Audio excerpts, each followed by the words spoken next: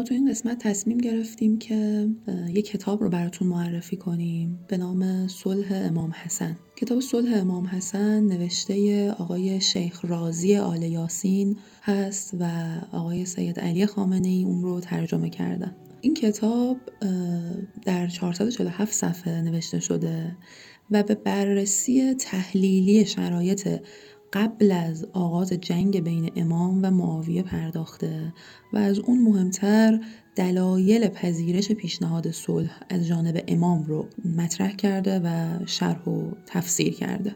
دقت کنید که این پیشنهاد از اون سمت مطرح شده و امام مجتبی اون رو پذیرفتن و خب کتاب داره در واقع به ما زمینه و زمانه‌ای که صلح در اون اتفاق افتاده رو برامون تعریف میکنه و سعی میکنه از زوایای مختلف به ماجرا نگاه کنه.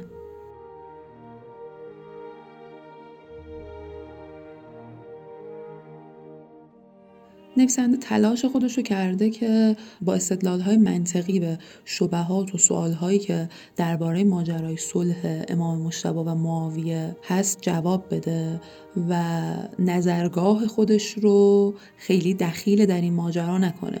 البته که ما میدونیم راوی بی‌طرف اساساً وجود خارجی نداره. این کتاب 3 بخش داره. تو بخش اول یه مرور اجمالی داریم به زندگی امام مجتبی و جایگاه معنویشون. ما این فصل رو کاملا کنار میذاریم و توصیه میکنیم که خیلی گذرا ازش عبور کنید. فصل دوم بررسی موقعیت سیاسی دوران آغاز خلافت امام و شروع جنگ با معاویه است. این فصل قابل تأملیه. فصل سوم در ارتباط با قرارداد صلح بین امام و معاویه و مفاد این پیمان هست. تو فصل آخر نویسنده رفته سراغ مقایسه بین شرایط امام حسن و امام حسین و بعضی از تفاوت‌های بین شرایط این دو امام بزرگوار رو برامون شرح داده و بعد از این مسیری که رفته سعی کرده به ما نشون بده که دلایل تصمیم هر کدوم از امامان بزرگوار برای صلح یا جنگ چی بوده و طبیعتاً در نهایت به ما یک خط واحد رو نشون داده، اینکه صلح و جنگ دو روی یک سکه بودند. پرشکوه ترین نرمش قهرمانانه تاریخ و احتمالاً این زیر عنوان برمیگرده به فصل آخر، اونجایی که دلایل تصمیم امام حسن و امام حسین رو مقایسه میکنه، چون در تاریخ ما امام حسین رو به خاطر جنگ شجاعانه‌ای که انجام دادن همیشه مورد ستایش و تحسین مسلمانان و به ویژه شیعیان و حتی تمام آزادگان جهان قرار گرفتن و ما ایشون رو به اون عنوان میشناسیم. اما شوربختانه و شرمگینانه درباره امام مجتبی بعضن نگاه‌های دیگه‌ای هم وجود داره. زیر عنوان این کتاب به ما داره رویکرد این کتاب رو البته نشون میده که چرا امام حسن و امام حسین رو نویسنده دو روی یک سکه دیدن و دلیلش رو باید در فصل سوم، بیشتر در فصل سوم پیگیری کنیم. با هم بریم سراغ فصل اول.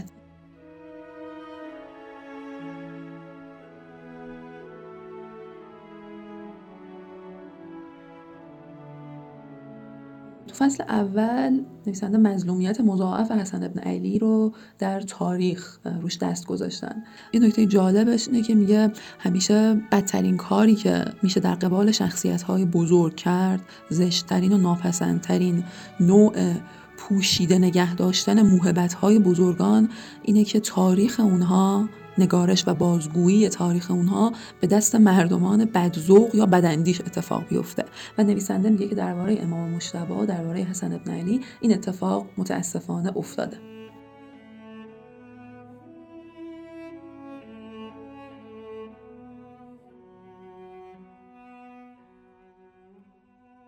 نویسنده میگه خیلی از کسانی که به سراغ اون مقطع از تاریخ که به زمانه صلح امام مجتبی پرداخته ورود کردن، اغلب مورخینی هستند که از 3 دسته خارج نیستند.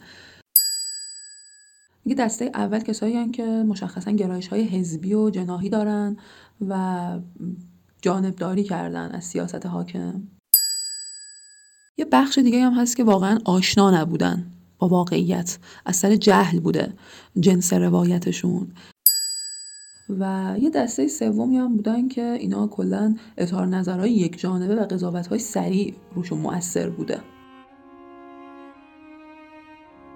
در مجموع نویسنده معتقده که روایتی که ما از امام حسن علیه السلام در تاریخ داریم گویی که او یک رهبر شکست خورده هست و همه فراموش کردن که درباره علل و موجبات این شکست، به زعم اونها خیلی مهمه این مسئله، درباره علل و موجبات این شکست بحث کنن، بررسی کنن و بفهمن که اون چه واقع شد چیزی جز انعکاس وضع مردمی که امام حسن به اونها حکومت میکردن نبوده. جان مایه فصل اول این کتاب همین گزارش هست.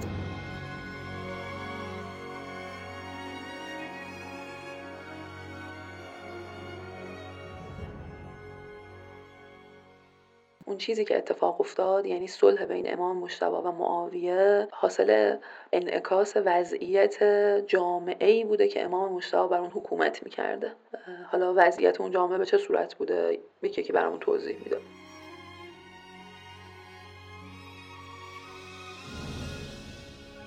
سرمست از باده فتوحات و پیروزی‌های جدید بودن با همه جلوه‌های زینت بخشش طبیعتاً، و این ماجرا آنچنان بر نسلی که امام حسن میخواست به اون حکومت کنه اثرگذار بود بر اونها و اونها رو فاسد کرده بود که اصلا که امید اصلاح خیلی خیلی خیلی ضعیف بود و یک رهبر بدون مردمش اساساً اتفاقی رو نمیتونه رقم بزنه.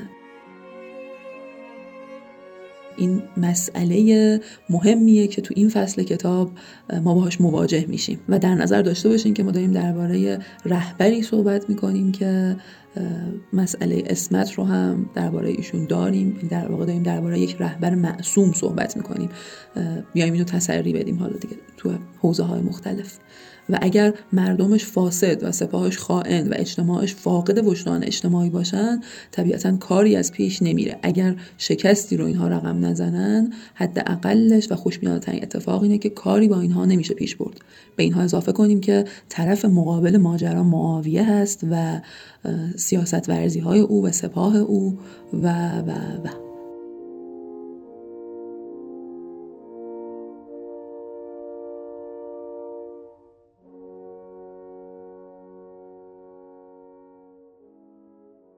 در واقع نویسنده اینجا توجه میده که نویسندگان و راویان پیشین اغلب تصویری که از امام مجتبی دارن یک رهبر یک جانبه و صلحجو به معنی سازشکار و ضعیف بوده و اونو در نظر نداشتن که امام مجتبی یک سیاستمدار هوشیار بوده و آگاه به زمانه خودش که روحیات حریف و تمایلات و انگیزه های اجتماع رو کاملا میشناختن و اینها رو بررسی کردن و طبق اینها تصمیم گرفتن و صلح رو پذیرفتن و نشون میده که صلح تصمیم فردی و شخصی امام حسن علیه السلام نبوده، برگرفته از وضعیت جامعه‌ای بوده که امام مجتبی بر اون حاکم بوده.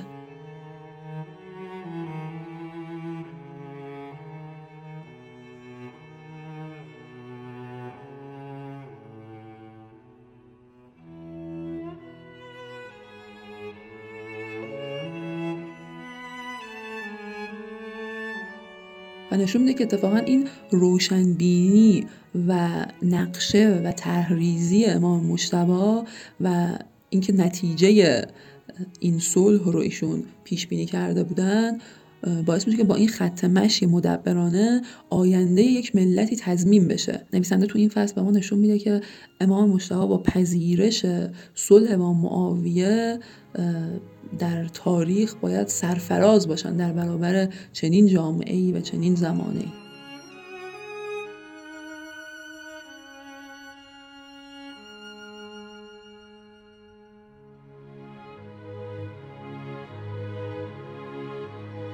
در فصل دوم نویسنده عنوانش از خطبه طوفانی امام حسن و بیعت مردم کوفه. ما تو این فصل هم دوباره داریم قشنگ به وضوح میبینیم که نویسنده اصرار داره که به ما توجه بده وضعیت اجتماعی جامعه‌ای رو که امام مجتبی بر اون حاکم بودن. تو این فصل نویسنده به موضوع چگونگی بیعت مردم با امام حسن بعد از شهادت پدر بزرگوارشون حضرت علی علیه السلام و فرازهایی از سخنرانی ایشون بین مردم کوفه و طریقه بیعت هر کدوم از مردم رو شرح داده. یه بخشی از صحبت‌های امام حسن در جمع مردم رو بعد از شرایط شهادت حضرت امیرالمومنین رو که نویسنده آورده براتون میخونم.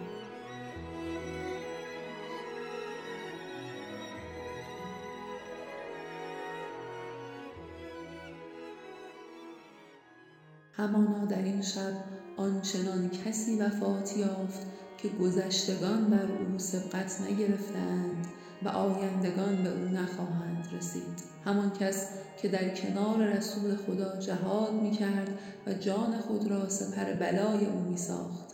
رسول خدا پرچم بدو می‌سپرد و او را به میدان می‌فرستاد. آنگاه جبرئیل از سوی راست و میکائیل از سوی چپ او را در میان می‌گرفتند و از میدان باز نمی‌گشت مگر آنگاه که خدا پیروزی نصیب او کرده بود. در شبی وفات یافت که موسی در آن شب جان سپرد و عیسی در آن شب به آسمان‌ها رخت بربست.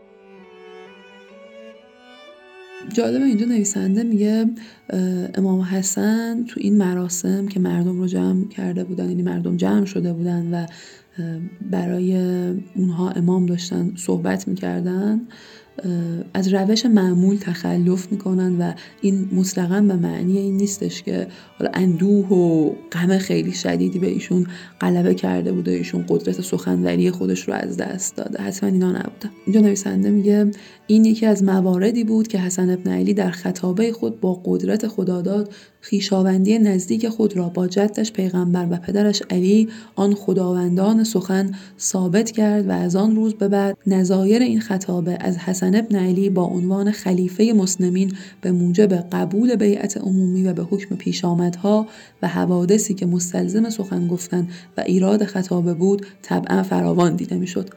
پسر عمویش عبیدالله ابن عباس در مسجد جامع که از انبوه جمعیت مالامال بود در برابر منبر ایستاد. نخست لحظه ای انتظار کشید تا طوفان گریه‌ای که به دنبال این خطابه سرتاسر مسجد را فرا گرفته بود فرو نشست. آنگاه با صدای طنیندار و رسای موروثی خود همچون سروش آسمانی فریاد برآورد: هان ای گروه مردمان، این پسر پیغمبر و جانشین پیشوا و امام شماست. با او بیعت کنید که خدا به وسیله او دنبال روان رضای خود را به راه‌های سلامت رهبری می کند و به اذن خود آنها را از تیرگی‌ها به نور می کشاند و به راه راست هدایت می کند. در آن هنگام هنوز در میان مردم بسیار بودند کسانی که گفتار صریح پیغمبر را درباره امامت او بعد از پدرش شنیده بودند. لذا پس از گفتار کوتاه ابن عباس گفتند: وه که او چه محبوب است و چه حقدار بر ما و شایسته خلافت، و با شوق و رغبت به بیعت او شتافتند و این در روز 21 ماه رمضان سال 40 از هجرت، یعنی روز وفات پدرش امیرالمومنین بود.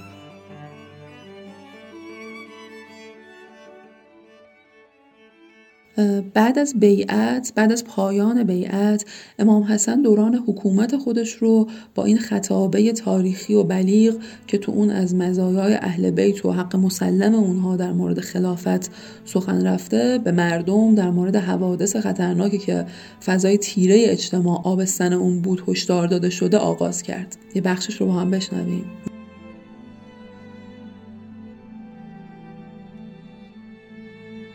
زنهار به بلندگوهای شیطان گوش فرا مدهید که او دشمن آشکار شماست، وگرنه همچون دوستان او خواهید بود که بدانها می گفت امروز هیچ کس از مردم بر شما پیروز نیست و من پشتیبان شمایم. پس آنگاه که دو گروه یکدیگر را دیدار کردند پشت به آنان کرد و گفت من از شماها بیزارم. من چیزی میبینم که شما نمیبینید. به زودی نیزه ها را و شمشیرها را و عمودها را و تیرها را هدفی خواهید یافت. دیگر در آن روز ایمان آوردن آنان که پیش از آن ایمان نیاورده یا در ایمان خود خیری کسب نکرده اند سودی نخواهد داشت.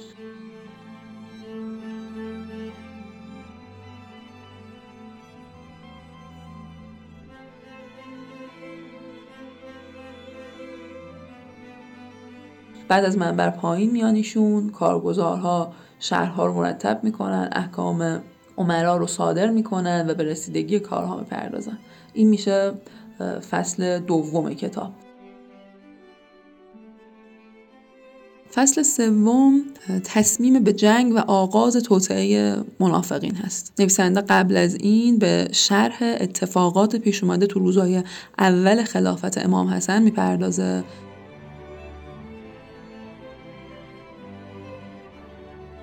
و تو این فصل به عوامل گرفتن تصمیم امام برای آغاز جنگ با معاویه میپردازه و چگونگی آغاز تشکیل سپاه توسط امام برای جنگ با معاویه رو شرح میده.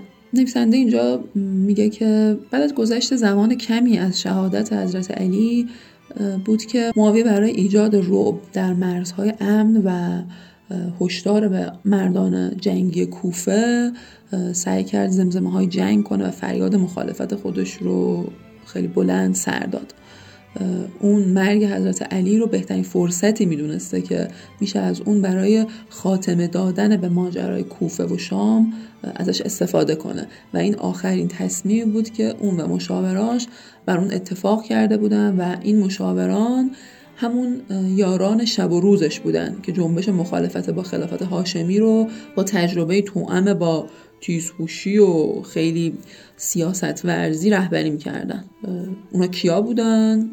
امثال مغیره، عمرو عاص، مروان حکم، ولید ابن عتبه، یزید ابن هور عبسی هست البته، مسلم ابن عقبه، ضحاک ابن قیس و این چند نفر بودن اطرافیان معاویه. اطرافیان خیلی همیشه نقش مهمی داشتن مشاوران.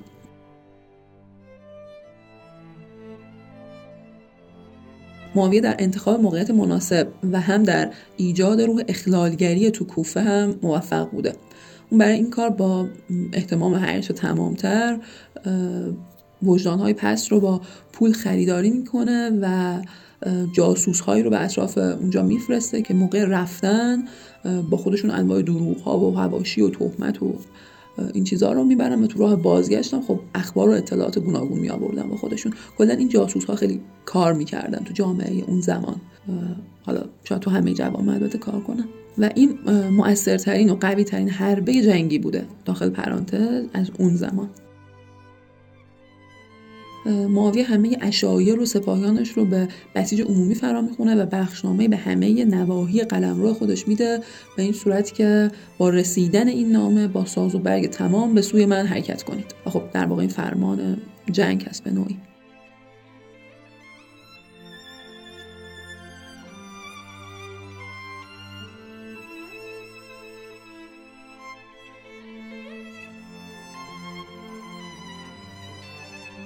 امام حسن هم متقابلا تصمیم خودش رو برای پاسخ به ستیزه جویی معاویه دنبال میکنه و رسما اعلام جهاد میکنه.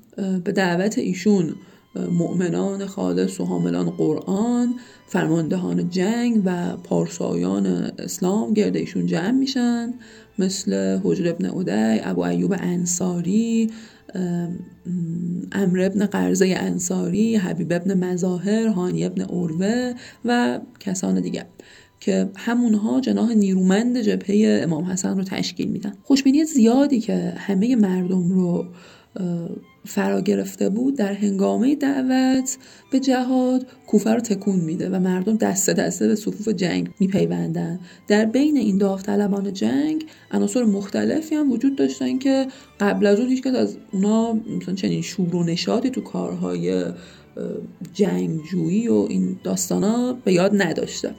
لذا در اردوگاه امام حسن در کنار اون دسته یاوران با اخلاص و اینا، توده مجهول الحالی از مردم و جماعتی از وابستگان به فامیل‌های سرشناس و یه خیلی انبوهی از بداندیشانی که طرز فکری متفاوت و خیلی دور از امام حسن داشتن هم بودن و ای بسا فقط به جاسوسی برای دشمن اومده بودن اینجا. و بالاخره گروهی از مردم حالا سست عنصر که همیشه هستن که معمولا هنگام جنگ هم اینا فرار میکنن دیگه و فرار رو برقرار ترجیح میدن و حالا احتمالاً یه بخشی از همه اینها هم به خاطر جمع آوری غنیمت بودن طبیعتاً اونجا در اردوگاه امام. البته نه اینکه تو اردوگاه معاویه اینجوری نبوده، ولی خب ما داریم دلایل پذیرش امام رو مطرح میکنیم.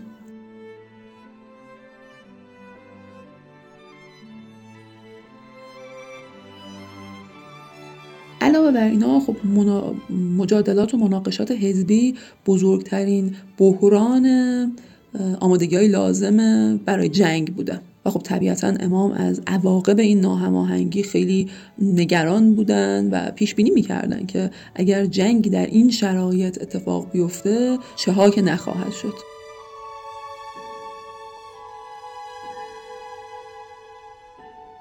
پرده آخر میاد مقایسه بین شرایط امام حسن و شرایط امام حسین رو میگه.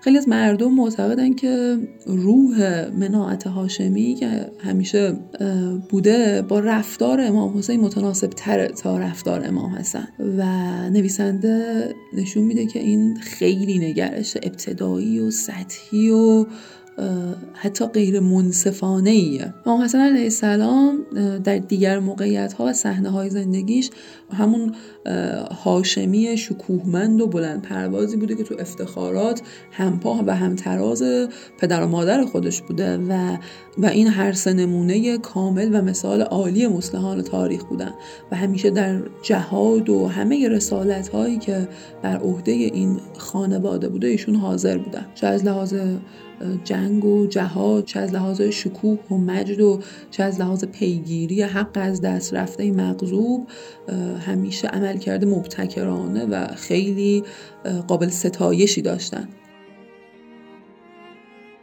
نوشیدن جام شهادت در موقعیت امام حسین و حفظ سرمایه زندگی به وسیله صلح در موقعیت امام حسن به عنوان دو نقشه و دو وسیله برای جاودان نگه داشتن مکتب و محکوم کردن طرف مقابل تنها راه حل‌های منطقی و عاقلانه‌ای بودن که با توجه به مشکلات هر یک از دو موقعیت از انجام اونها گزیر و چاره‌ای نبوده. هر یک از این دو راه در ظرف خودش بهترین انتخاب بودن، البته که ظاهر متفاوتی دارن.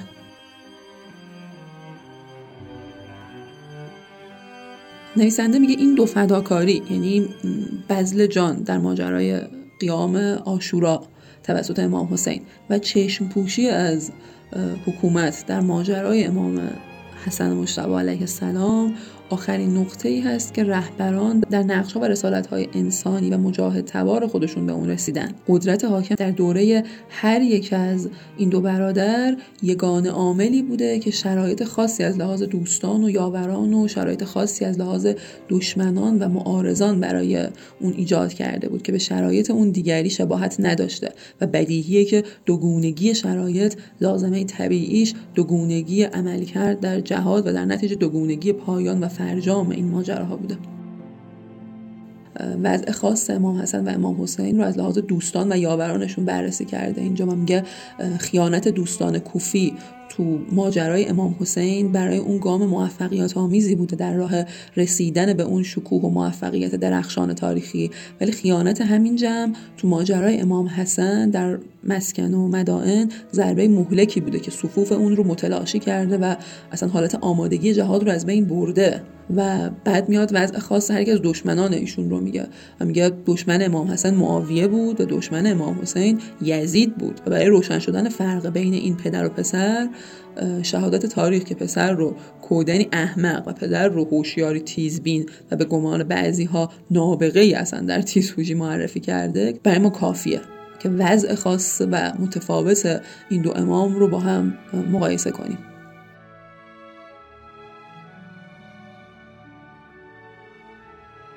ما سعی کردیم اینجا کتاب صلح امام حسن رو برای شما در چند دقیقه توضیح بدیم و بگیم که خط اصلی کتاب چی هست، طرح کلی کتاب به چه صورت پیش رفته و امیدواریم که موفق شده باشیم.